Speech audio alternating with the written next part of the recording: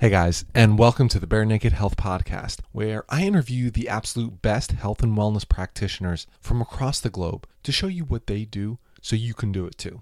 This is because, like you, I did not always feel that health was easy. I had tried different diets, exercise plans, but often felt misled by an industry that really thrives on you not getting healthy and always spending money on the next new thing. Because of this, I'm getting bare naked on health and pulling back the curtain to show you that being truly healthy is simple.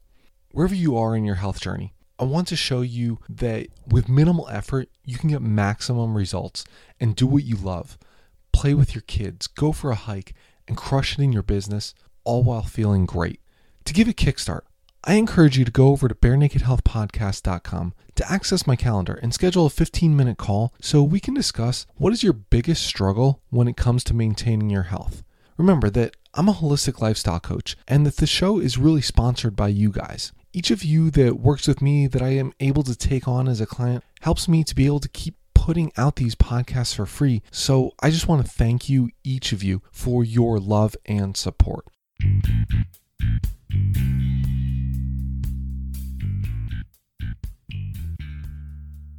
Hey guys, I'm your host Nick Horowski, and welcome to the Bare Naked Health Podcast, episode number 121. In today's episode, I interview the Shadow himself, Jator Pierre. Be sure to stick around for the end of the show to hear our discussions on dogmas, if we can be 100% present, and be able to find out what really is a fact. Maybe.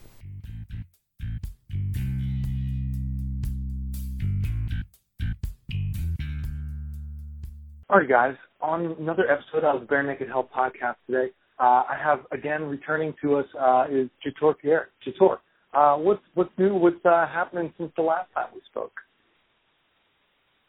Wow, that's a big question, my friend. What's happening since the last time we spoke? Let's see.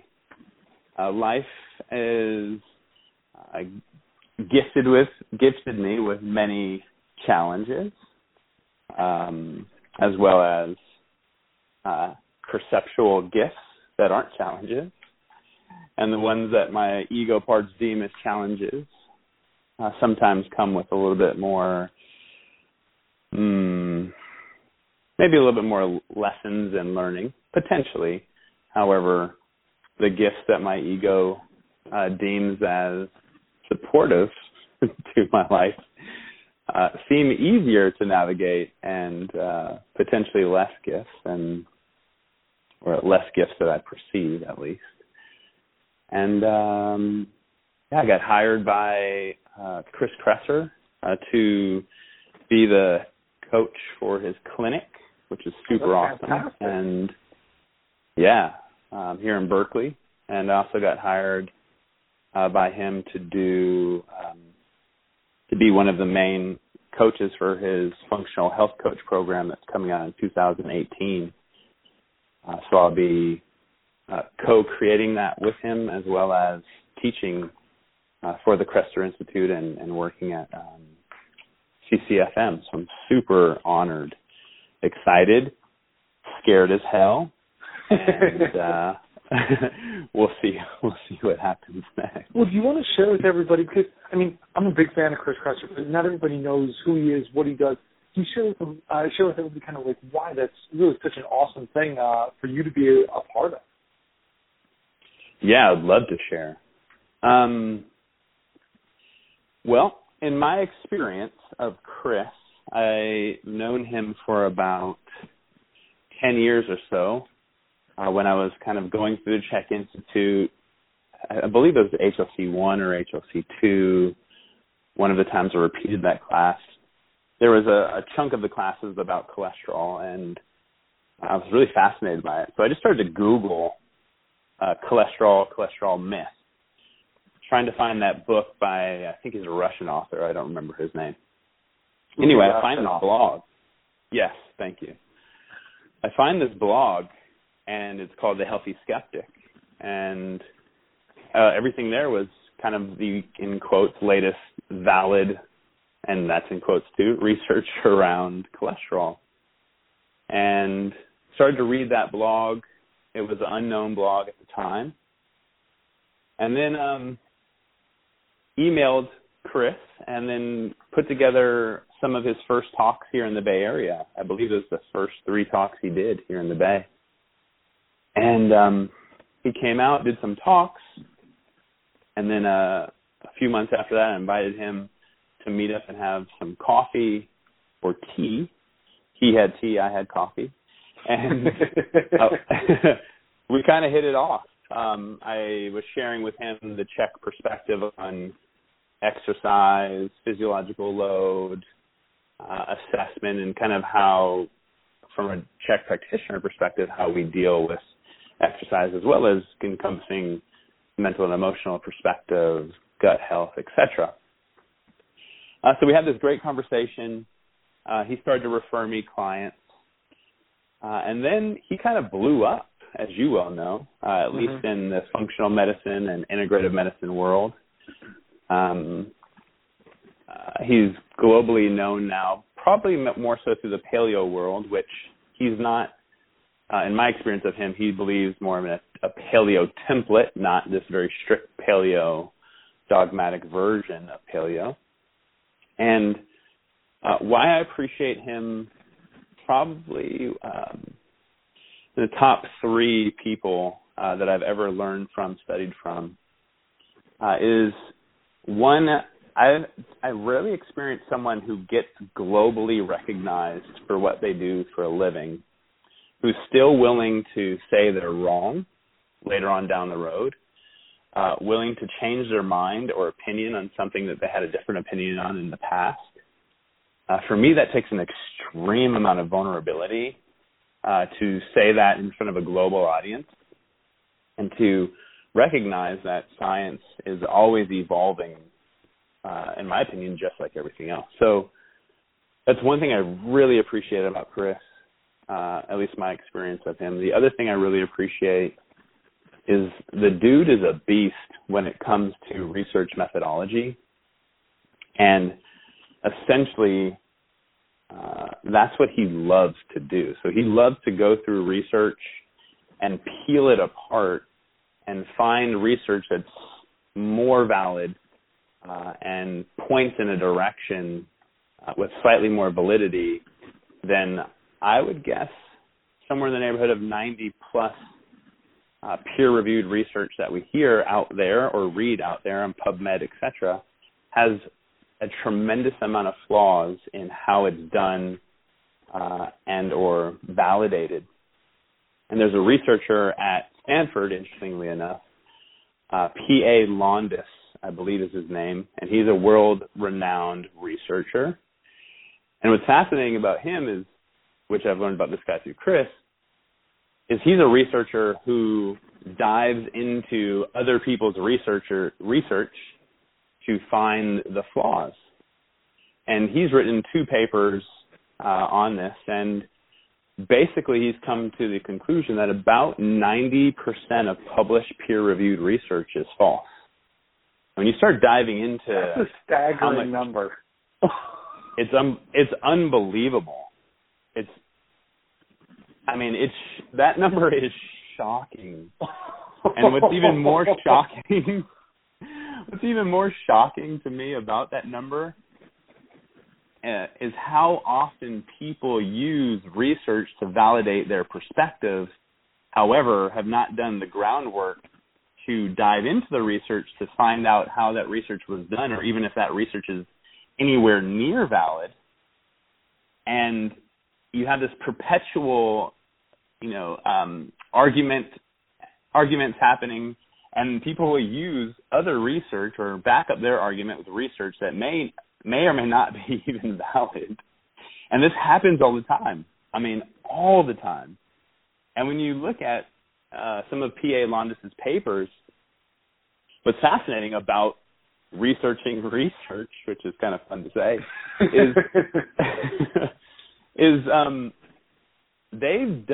researchers have done research on peer reviewers. And this is really fascinating. So they'll get a group of people who are paid peer reviewers. Mm-hmm. They'll give them a paper to review. They'll tell them that there are multiple mistakes in the paper, And majority of the peer reviewers cannot find the mistakes. And then, you take a step back from that. Well, that makes quite a bit of sense because we're human beings.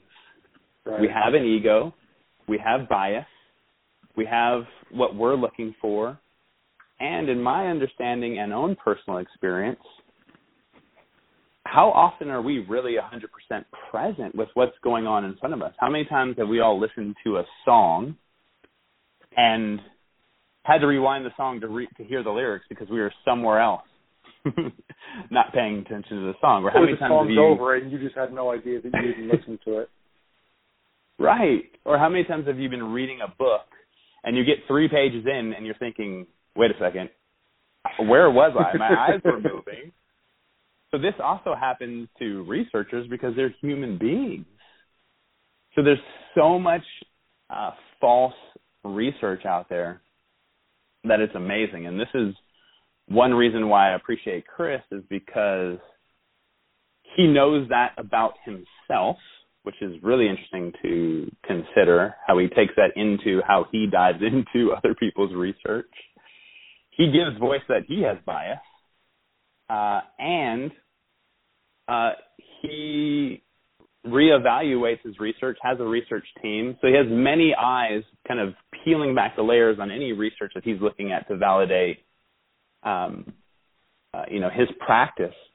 And the most beautiful thing, I think, for me is that not only does he use research as a part of his practice, he also uses the ancestral lens. So that's another lens that he looks at through health and wellness. And then lastly, he uses his own innate wisdom and what's worked in his practice. So what's worked for him. So he has these 3 lenses that help guide him to what he deems to be the proper direction in any given moment. And I love that, man. It's really helped me start to peel back layers on my own stuff, or my own, dogma, or my own perspective. And when you really start to peel this all back, at least from my perspective, there is very little that we actually know as human beings. There's much more mystery than there is fact.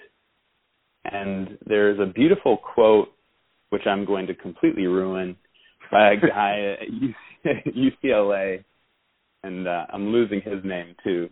But the quote was essentially, "The chair that you're sitting on represents everything human beings will know as fact, true fact. From the moment we became human beings to the moment that we leave this earth." Okay, so that's the chair you're sitting on. Between the chair, the moon, and back represents everything that will remain a mystery.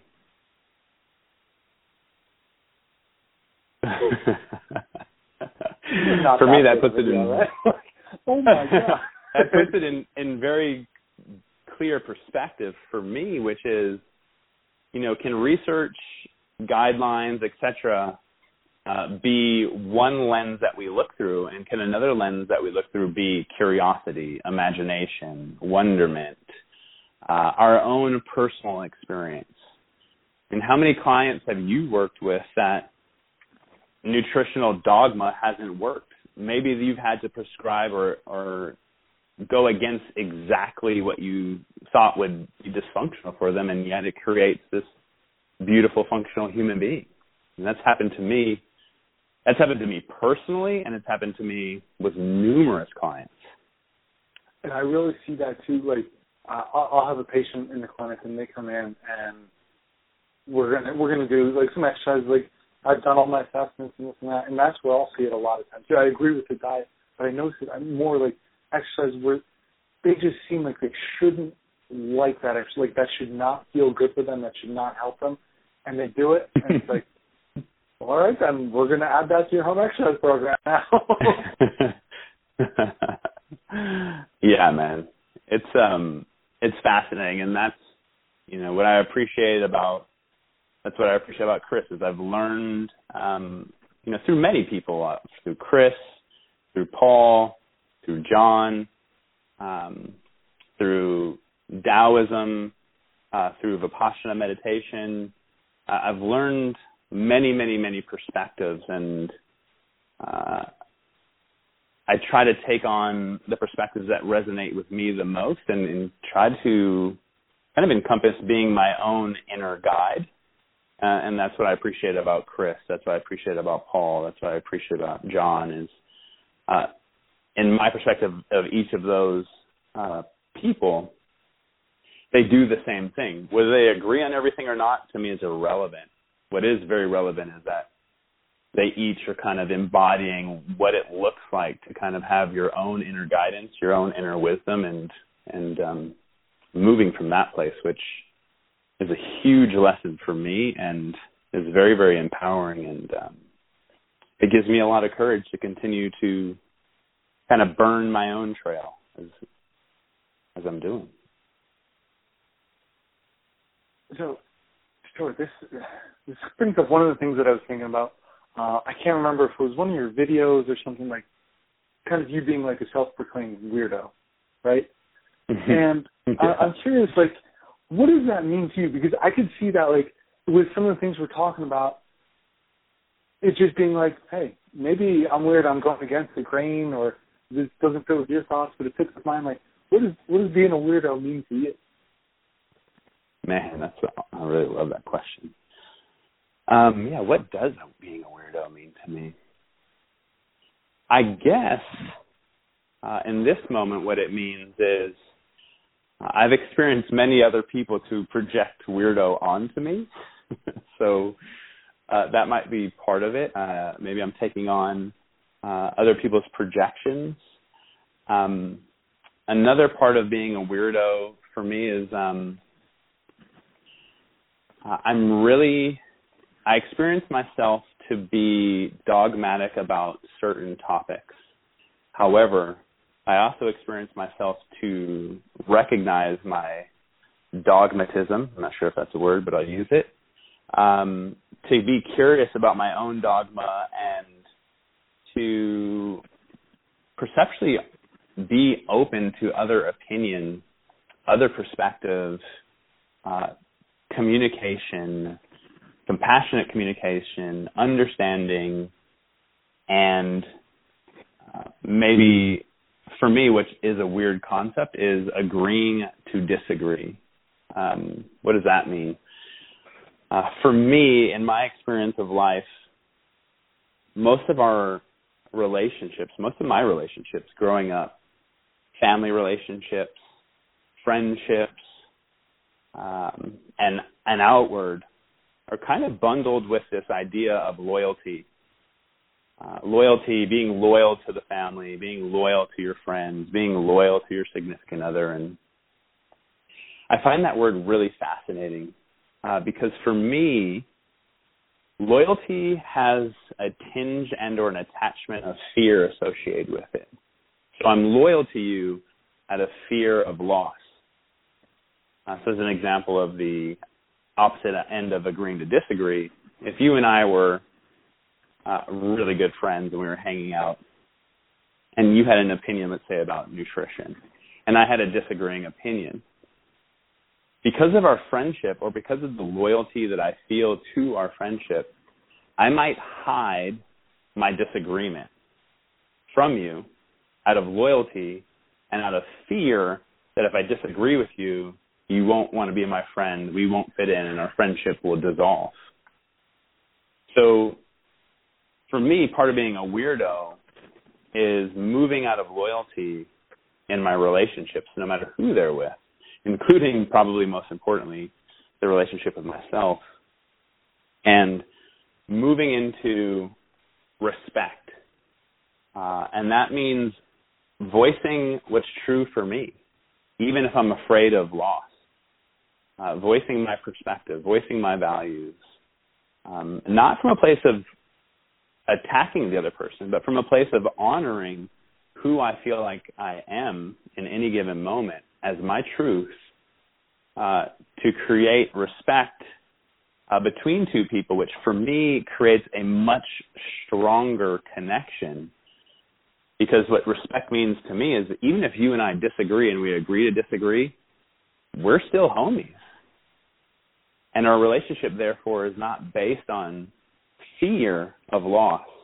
It's based on respect of connection.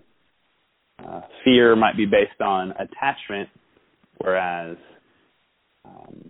respect might be based on connection.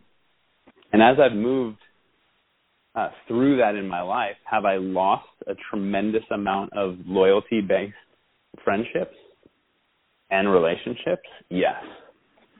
Have I also invited in and opened up to respectful connection? Yes. And one of the examples I have of another person I consider weird is my boy JP, and we have a friendship that's based on respect. Another weird thing that I might do is, I wear those blue blockers. Like, I'll wear blue blockers to a dinner party at night or to the movies at night. And you're not talking one of the stylish ones that they have now that are like $100. You're talking about like the $5.99 ones, right? That are nice, big amber ones. Yeah, I like blue blockers. They have these white lens ones that are like from the 1980s. I rock those everywhere I go.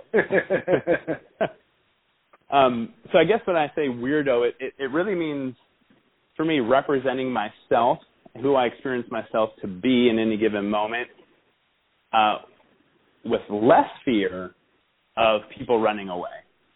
As an example, many people on first dates or second dates, third dates, fourth dates, or throughout the infatuation stage of relationship, will hide a lot of aspects of themselves. They'll hide their truth. They'll hide how they feel about certain topics. They'll hide the stuff in the initiation of a relationship and through most of the infatuation phase, in my experience, and maybe longer, because we have this underlying need and or desire to be accepted, and we want to be with this person or what this person represents to us. So we'll contort and manipulate ourselves, and this is happening on both ends. So I think Chris Rock said it best. When you're first dating someone, you're not meeting them, you're meeting their representative. So what I try to do in any friendship that I have is I'm trying my best currently, and for the last 5 years or so, to really expose aspects of me that I don't want to expose when I initially meet someone. Whatever things that I've lost relationship about in the past, things that I feel ashamed about, things that I feel vulnerable about, things that are the last things on the planet that I'd want to share with someone. I share that stuff up front because in my experience of doing it the other way, that stuff kind of all bleeds out in the long run anyway. So I'm inviting myself in anything that I do currently is to be upfront and real about who Jator is. And if they run on the first encounter, again, whether that's a friend or something else, I'm okay with that because in the end of the day, that was going to happen potentially in the future anyways, if I continue to hide myself, because there will be a breaking point, which I'm guessing everyone that is hearing this has experienced, where you've hid things, you've manipulated yourself, you've contorted yourself, you've bent your truth, you've omitted things, and then once that kind of infatuation phase starts to dissolve, you start to get a little bit more honest about what you're really into or what your needs are, or what your time needs are, or what your values are, etc. And then that just starts to cause a lot of disruption because people are thinking on both sides, who the hell are you? Because you sure aren't who you presented yourself to be. And I had such rose-colored glasses on, I couldn't even see that you were doing that. So So for me, that's a very weird way of navigating life, being upfront about who I am. But it seems like it would, to me, that it would just save you. And I think about it like saving time, I guess. I don't know why, that's what I'm thinking. But like you said, in the end, all of this is going to come out. So if you're not open up front, again, and I think that could be where you see all of these relationships that go on for a little bit, and then it just fizzles out, and because all that stuff comes up, but here you're just being able to express yourself without having to hide that for a day, a week, a month, a year, whatever it is. You just kind of go ahead out with it and let yourself be yourself. I would wholeheartedly agree. And to draft off your wisdom, for me, where the kind of the difficulty of this comes in, and there's still difficult aspects of it for me, for sure, is that most of us as children learned that it's very powerful to hide. We learn that we can control, manipulate, get our needs met, seem powerful through hiding, lying, omitting, etc. And because of that kind of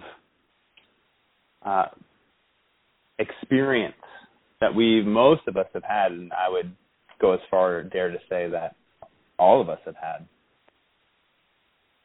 to let that power go that we've held on to for so long, and to also recognize that there were moments in our childhood when we were honest, when we were vulnerable, when we were upfront, we were authentic, and many of us were shamed for that.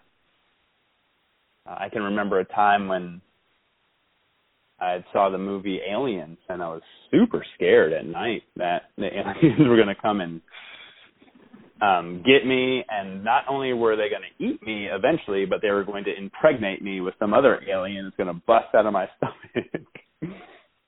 And I was frightened, really, really scared, my honest truth. And I remember going to my mom's room in the middle of the night and saying, "Mom, I'm really scared. These aliens are going to come get me. Can I sleep in here?" And middle of the night, nothing, my mom had some reaction to that, which was, "There's no aliens, go back to your room and go to bed." So it's fascinating, nothing against my mom, kind of a typical reaction. But my interpretation of that moment as a child was, oh man, if you share your truth, you're going to get shamed. If you share your truth, people are going to get angry. So that's one moment that I learned not to share my truth because I felt a sense of shame about sharing, that I was afraid of aliens. And that may be one moment that I started to swallow and hide who I am out of fear of loss of relationship, out of fear of loss of my mom, out of fear of loss of connection or the attachment that I had, out of fear of not being enough for my mom. So these concepts are, in my experience, extremely ingrained in our background and are the, to use the blue blocker metaphor, are the blue blockers that we wear on a daily basis that we're unaware of that we're wearing them. So when we have this background, and then when we, step into, let's say, a relationship with a woman, and I am unconsciously projecting my mom onto this woman, all of those past behaviors and all the ways that I learned to navigate my mom are going to be projected into that relationship. And that's one reason for me why it's very, very difficult to kind of fish your way out of that, because a lot of this behavior is unconscious behavior. We're not fully aware that it's even happening.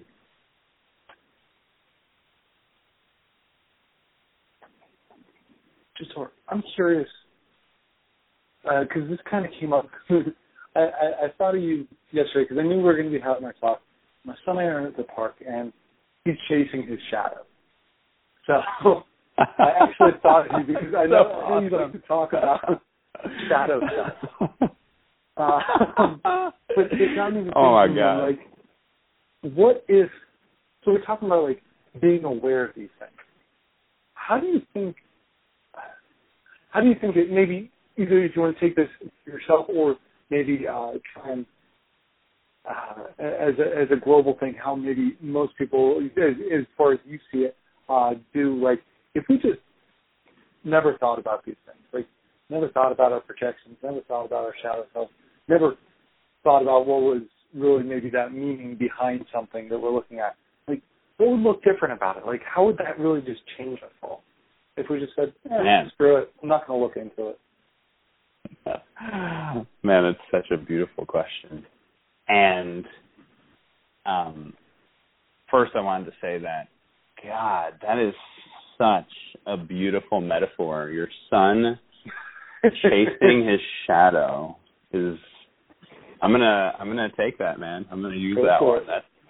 That's so awesome. Why is that awesome for me? The symbolism there for me kind of fits in with your question. Chasing the shadow is, in my experience, just like your son experienced, I don't actually know if it's possible. I don't know if it's possible to find it, which is really interesting. For me, what is possible is that as we're looking into our reactive behaviors, let's just say that's part of the shadow self. And for me, what shadow means is not negative or bad. What shadow means to me is simply things that are in our shadow that we're unaware of. And those could be grand gifts as well. It doesn't need to be negative, at least in my perspective. It's simply aspects of self that we're unaware of. So as you're looking into that, maybe, or how that is expressed in our lives, whether we're looking into it or not, is kind of, in my perspective, is this. So we all have kind of these emotional triggers that happen, some of us every day, some of us weekly, some of us monthly, etc. Whether we're aware of them or not, we have these underlying reactive behaviors. Okay, so we have underlying reactive behaviors. That is the shadow expressing itself. Now, the difference between someone looking into that and someone not, to be honest, to be extremely honest with you, I don't think there's that big of a difference. So what the hell does that mean? Well, if I was to say that there is a big difference, what I'd be saying to you is essentially that whoever isn't looking into their shadow is doing something wrong, isn't on their own journey, or should be following my journey or the journey that I deem necessary for myself. What has changed personally in my life by looking into the shadow or chasing the shadow like your son, which I'm guessing I will continue to chase if there are lifetimes, for many, many, many, many of them. If not, if they're all parallel, maybe they're all happening right now. What has changed for me is my awareness of my reactive behaviors. And because I have some level of awareness of my reactive behaviors and how I navigate life, around some of those, I've been able to change and make more conscious decisions around them because I've gotten clear on what the consequences of the reactive behaviors are, and I've gotten clear on whether or not those consequences are an aspect of my life that I still want to invite in. As an example, because that may be kind of complex. Here's an example. When I was a kid, 8 years old, I started to gain a tremendous amount of body fat. My parents got divorced, yada, yada. Fast forward. Some of my shadow behavior was to overeat and or overeat foods that aren't supportive to my wellness, health, and performance goals, what I want to create in my life, how I am as a hockey player, what my body looks like or how I perceive it to look in the mirror, etc. So if I didn't search into the shadow of self and chase it like your son was, my reactive behavior around what food represents to me would continue to happen throughout my life, and I never would have lost the body fat or reached the performance goals that I was going after. Or I would have reached them and rebounded back in the other direction and then wondered why I can never reach my performance goal or an outcome that I'm looking to create. Because it's the unconscious behaviors it's the unconscious mental and emotional attachments that create our daily behaviors. So really, one kind of root of chasing the shadow or looking into the shadow is that it gives you the awareness and knowledge and wisdom to create the behavior change that you might be looking for in your life. Maybe another example would be a man or a woman who is in a physically abusive relationship and, in quotes, can't get out. That would be another example of reactive unconscious behavior that person is in this environment that is feeding an addiction potentially to shame, potentially to fear, and or potentially to what they associated with love and attention as a kid, and that's unconscious. So they stay in it, and everyone else around them is like, wow, how does this person stay in this situation? There's no way I would stay in that situation. For them, though, at an unconscious level, that situation is actually feeding their emotional needs, their unconscious shadow emotional needs. So they stay in it. And how would they move out of that would be to become aware of what needs are met that they're unconscious to by being in that relationship, potentially where that behavior pattern stemmed from. And then they could ask the question, do I want to change this behavior, and or am I willing to accept the consequences, positive and negative, of staying in an abusive, physically abusive relationship, which there are positive and negative from a value set, and or am I willing to leave this situation, and am I willing to deal with the positive and negative consequences of leaving the situation? So by searching into the shadow, essentially what I'm saying is it gives you a higher vibrancy of awareness of yourself if you're having a hard time changing what's currently going on in your life. If you feel that you don't want to look into that, hey, I'm all for that too, because at the end of the day, from my perspective, I do not think it's possible to make a mistake. I don't think it's possible to do it wrong. I don't think it's possible to be in the wrong situation. I don't think that is actually possible. So because I have a lot of parts of me have that perspective, it reduces the amount of judgment and criticism that I need to project onto others and say that they're in a situation they shouldn't be in, which I think, for me, is one of my gifts as a coach.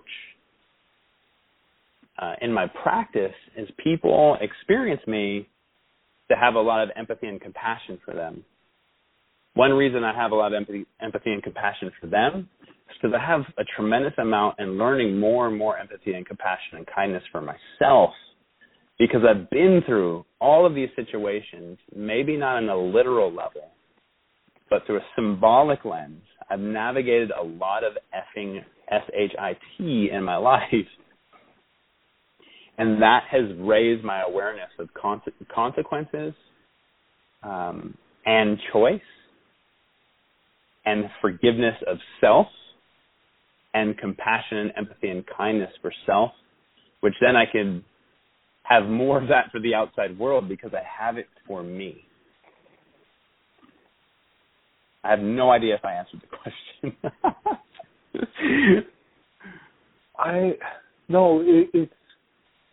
This is a tough thing, I think, for people to wrap their head around. I was able to follow you that entire time, but in my mind, I still have, talking about being present, like, I'm trying to remain present, but as you bring up each of these things, I'm like, thinking immediately, like, how is this happening in my life? Like, where am I going with that? No, totally. I really appreciate your answer. Let me start with that. Sure. And I think part of that then comes down to now, I think one of the things you said before, like, what are facts? What do we know? And it almost comes back to me. That's what I kept coming back to when you were talking there. Is like, okay, are all of these things that he's saying 100% facts? And it's like, I don't know. That's Jator's experience, and a lot of them I can relate to. Like, so for me, I'm like automatically agreeing with you, but I'm trying to think of that other side of it, because this is something that really does just go so in depth, and you can't just. I mean, some people, I'm sure, I shouldn't say you can't just. You probably can just completely get away from it, but that's not how my mindset is. That's not how your mindset is, and I think a lot of people are exploring these things. So to just let it go and just say no big deal. Well, that might not always be the case, though. Yeah. A couple things come up for me. First thing that comes up is one reason that you'll notice, at least in my experience, which I noticed too. In fact, while I was speaking, I was not I wasn't even present. I don't know where that came from. So let's just break that down real quick for fun. Tor had no idea what he was just saying, so I'll re-listen to this to listen to myself, because everything I just said was for me. Okay, so that's first piece. The second piece is when the ego parts hear things that don't fit into your current value set or system, it immediately creates confusion and or shuts down the ego so you can't even hear it. It just disassociates. It's like, whoa, what the hell just happened? And it happens to me too. So that's one piece that I wanted to kind of give voice to. I'm in the trenches with you, homie. The second piece that I wanted to give voice to, which I really appreciate you bringing up, is kind of that flip side of the coin. What if these aren't facts? Well, my friend, I've got a really confusing statement for you. Maybe. None of it is facts. Who knows? I mean, you're so dead on. I only have my experience. I only have my stories. I only have my projections. I only have my influences that I've learned through in life. I only have that. And this is where we get back to kind of this communication piece. I like compassionate communication as a heading. That's where this weirdo really comes out, is most of me does not believe that there are any facts. Most of me does not believe anyone knows what the hell they're talking about, including myself. And ultimately, the only guru that is available to each of us is the guru that resides inside of us, because we are making up our reality. We are making up our perspectives. We are making up all of it based on our experiences of life. We are creating everything that you see internally and externally to yourself. So will your philosophy be different than mine? I freaking hope so. And at some point in my life, this little blurb came to me. Where it came from, I don't know. Probably some little boy in me that wanted to make it up. And at the end of my email signature, I put in quotes, A, capital A, way. So A way. And what does that mean for me? A way simply means I'm giving voice to the way that I've found to navigate life and the way that works for me is simply a path of 9 billion possible paths on planet Earth. And they all lead to the same place. So if I can take that as a way to navigate life, then I can be much more open to other people's perspectives, other people's experiences, other people's values, other people's ideas, and I can really connect and hear them rather than listen and then have the need to prove and defend my perspective against theirs. So one of the things that I've heard you talk about, I think, on a podcast or a video, was paying attention to yourself as like a spiritual practice or meditation. And as we're talking about this, I keep coming back to this. But I'm curious your thoughts on, can we ever not be fully present with ourselves?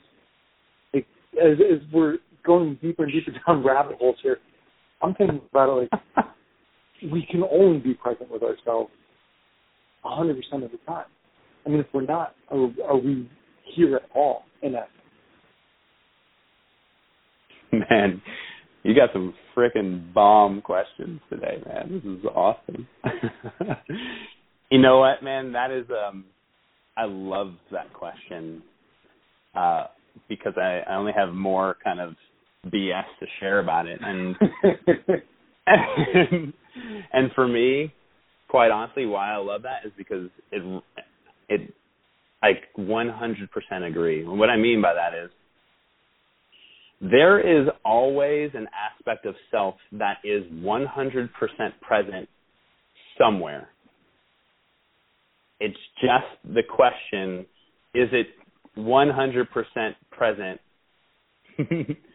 with this conversation?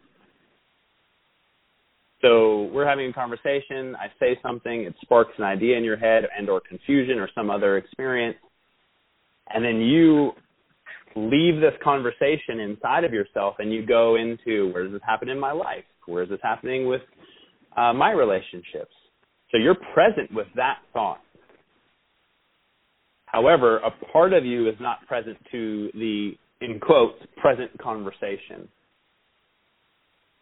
So the interesting thing for me is, yes, I agree. We're always 100% present in some sense of that word, somewhere in our internal reality.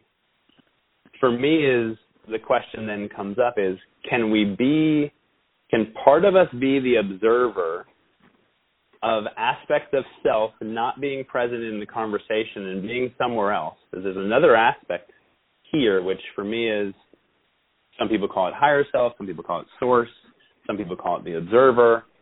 Can you bring observance into one part of you not present in conversation, one part of you out there thinking thoughts about some other aspect of what's going on based on what you heard? And can you also allow the participant of life to have its participation, which is the participation for me would be you're off somewhere thinking about something else which you're present with, what's going on in my life. At the same time, can you bring in the observer? So then you have this kind of meeting of higher self and lower self. And I don't mean that from a kind of an arrogance perspective. I just mean the parts of us that are human being and connected to the earth, and the parts of us that maybe are spirit, if you want to call it that, and connected to this these higher aspects of observing self. So from my perspective, yes, there is a part of us that is always 100% present. However, are we ever 100% present in the present moment? My answer would be no, because in the present moment, most of us are looking through an extreme amount of lenses of the past, so we can't ever see reality as it truly presents itself. Which what I'm really saying is, I don't think the ego or the human being can actually experience absolute presence, experience versions of that. As an example, if you and I watch a car accident, you're going to have your experience of that car accident that you share with the police. I'm going to have my experience of that accident that I share with the police. We were both present for what that represented to us. There'll be a third story. The third story is the absolute truth, which neither of us can comprehend. I'm partly on board, and I think where I'm losing it and because I want to understand kind of where you're going with this a little bit more. So I absolutely agree. Like, if we would see, any incident, a car crash, whatever it is, we're both going to see something different, and something different than that is probably actually what happened. So you said, like, not able, I guess I'm looking for clarification. Like you said, can't be 100% absolute present in the current moment, right? Mm-hmm. Could you maybe say that in a different way or expand upon that a little bit more? Because I think that's where I feel like I've been able, or in my perception at least, to be there. So maybe I have been, but I'm curious to see why it is that you feel that we can't be 100% present in that exact moment. For sure. I'll take a stab at it. Okay, so from my perspective, one reason that one cannot be 100% present in any given moment, I'll give you maybe more kind of a grassroots example, potentially.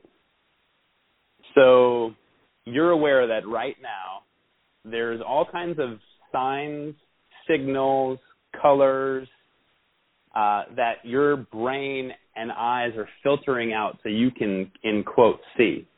Are you aware? Mm-hmm. Right. Okay.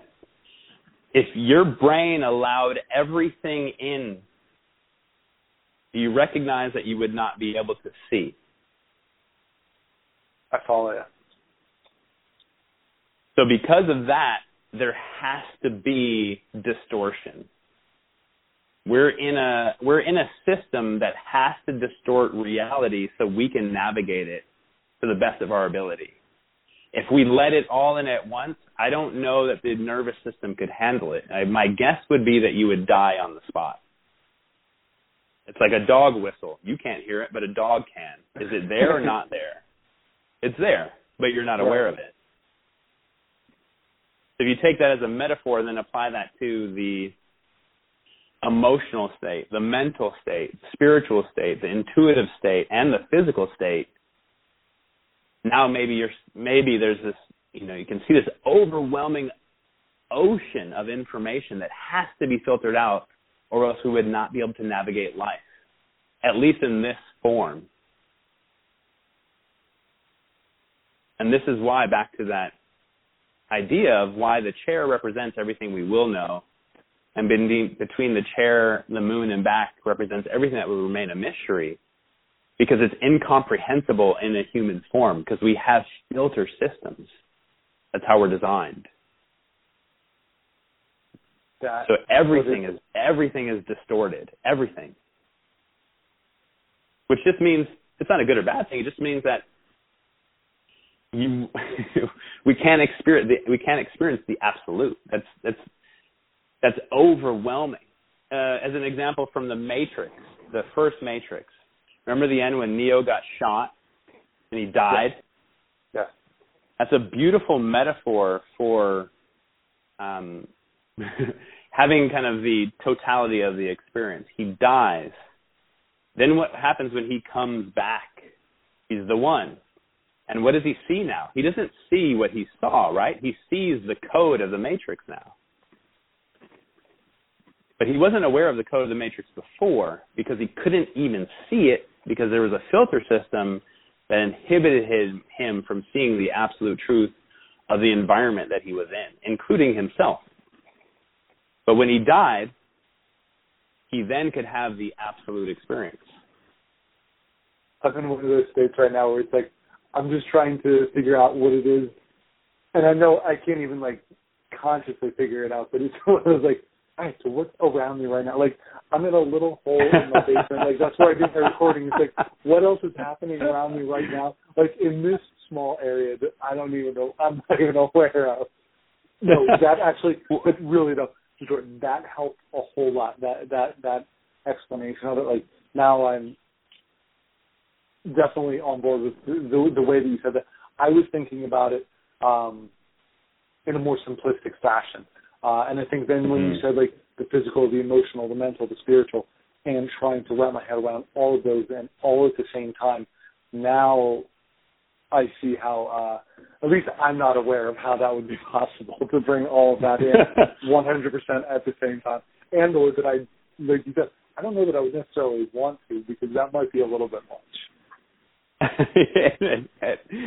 I would agree. It might be a little bit much. It's kind of, it's trying to wrap your like some of these concepts, honestly, in my experience, is the linear mind cannot wrap around it. It's almost, you have it, my invitation is, it's moving it into your heart. It's an experience that can't be voiced. It's like you try to wrap your head around infinity.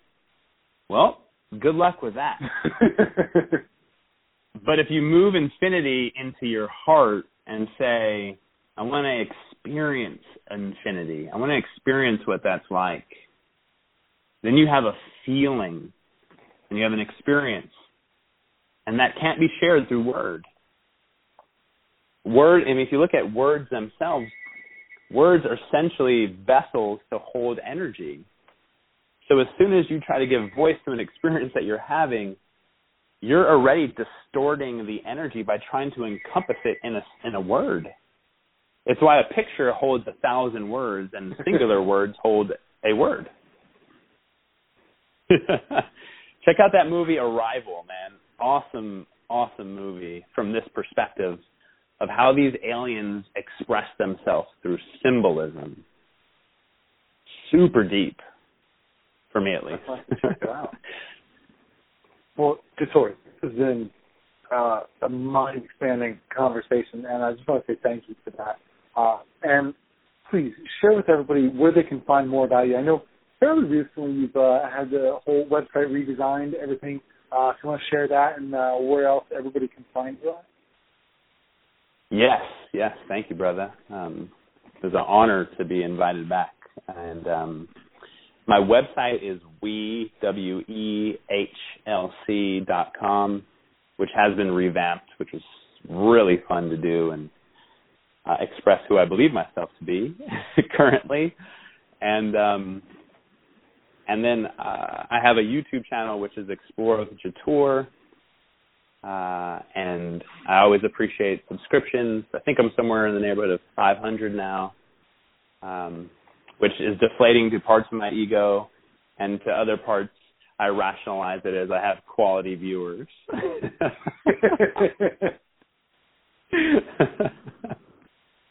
So that's fun. And then I get to compete and compare with my boy, JP, who gets millions and millions, which is even more fun. Oh, man. Well, Jator, I certainly appreciate that. I did check out. I've been checking out the new website recently since we've been getting ready to talk, and a lot of cool stuff on there. I must say, I like the look of it. I just like. I feel like it looks like you in a website. I could describe it any better way. So that's definitely a compliment to whoever designed it for you there. And then YouTube, everybody make sure to go check out the videos. Puts up some really awesome stuff, and I think a lot of thought-provoking stuff that we've been talking about today. Yeah, can I share two last outros? Please do. Two of the most powerful things that I've found for myself to consider, and please know that everything that was shared and anything that I share is always, there's always the word, would you be willing to consider before it? It's simply my perspective, and that's it. So the ideas are, would you be willing to notice on a daily basis what you don't notice? And would you be willing to be curious about your thoughts, your perspectives, your ideas, and your stories on a daily basis?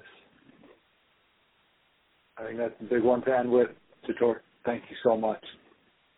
Thank you, brother. I'm seriously humbled, and my heart was super warmed when you asked me back. And sometimes parts of me need a little external validation too, brother. I appreciate it. Absolutely, Jator. Hey, enjoy the rest of your weekend, and certainly be contemplating a lot of things. I'm invited to really check out a couple of these thoughts. So thank you for all of that. Yeah, thank you, brother. All right, have a great day. You too, man. Bye-bye. Later.